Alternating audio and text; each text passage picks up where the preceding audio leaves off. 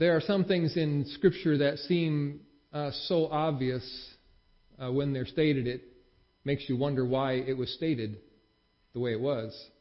One of those things that I was pondering this week was what Paul says in the book of Galatians, chapter 5, verse 1. He says, "For freedom Christ has set you free."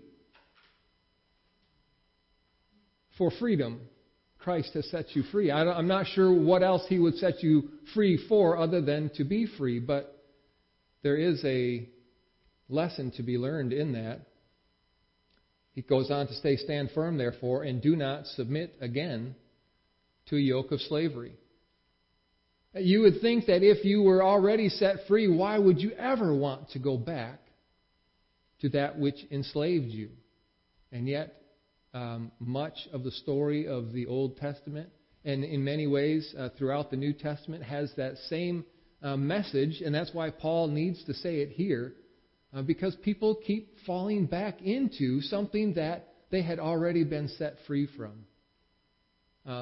This was maybe a real echo of what God had said long before as He gave the Ten Commandments to the people. He gave us these commands, not reading the entirety of it, but He said, "I am the Lord your God who brought you out of the land of Egypt, out of the house of slavery." God's purpose for His people was always to bring them out of what enslaved them. Here it was a nation that had taken them captive after they grew up in the land and put them into hard service for the Egyptians. And God brought them out of there, out of that place of slavery. And He gave us these 10 commandments. "You shall have no other gods before me. You shall not make for yourself an idol and bow down to it. You shall not take the name of the Lord your God in vain. Remember the Sabbath day." In saying that, He said, remember that you were a slave in the land of Egypt. And the Lord your God has brought you out of there with a mighty hand and an outstretched arm. He said, "Honor your father and your mother. You shall not murder. You shall not commit adultery. You shall not steal. You shall not bear false witness. You shall not covet anything that does not belong to you." God gave those commandments as a way of putting a hedge of protection around His people.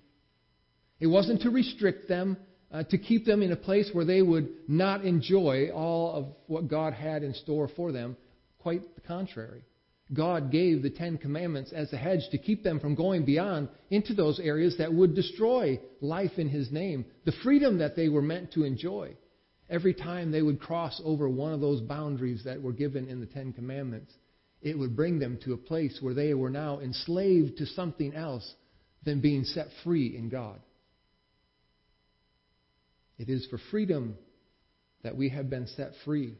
Paul spoke about that with the Galatians, and it seems as if they had this lost perspective of what it means to be set free by God through His Word, through the work of Jesus Christ. They had forgotten that, and they were trying to move things back into a way that they were now enslaved once again. Imagine that. We know a bit about slavery in our country.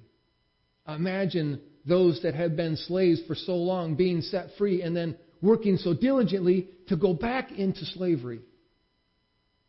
That's what Paul is warning the people about there in the book of Galatians. It is for freedom you have been set free. So don't go back to those things that enslave you and I.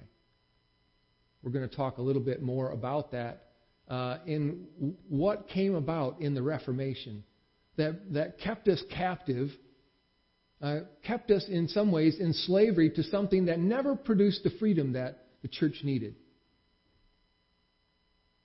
It is for freedom we have been set free.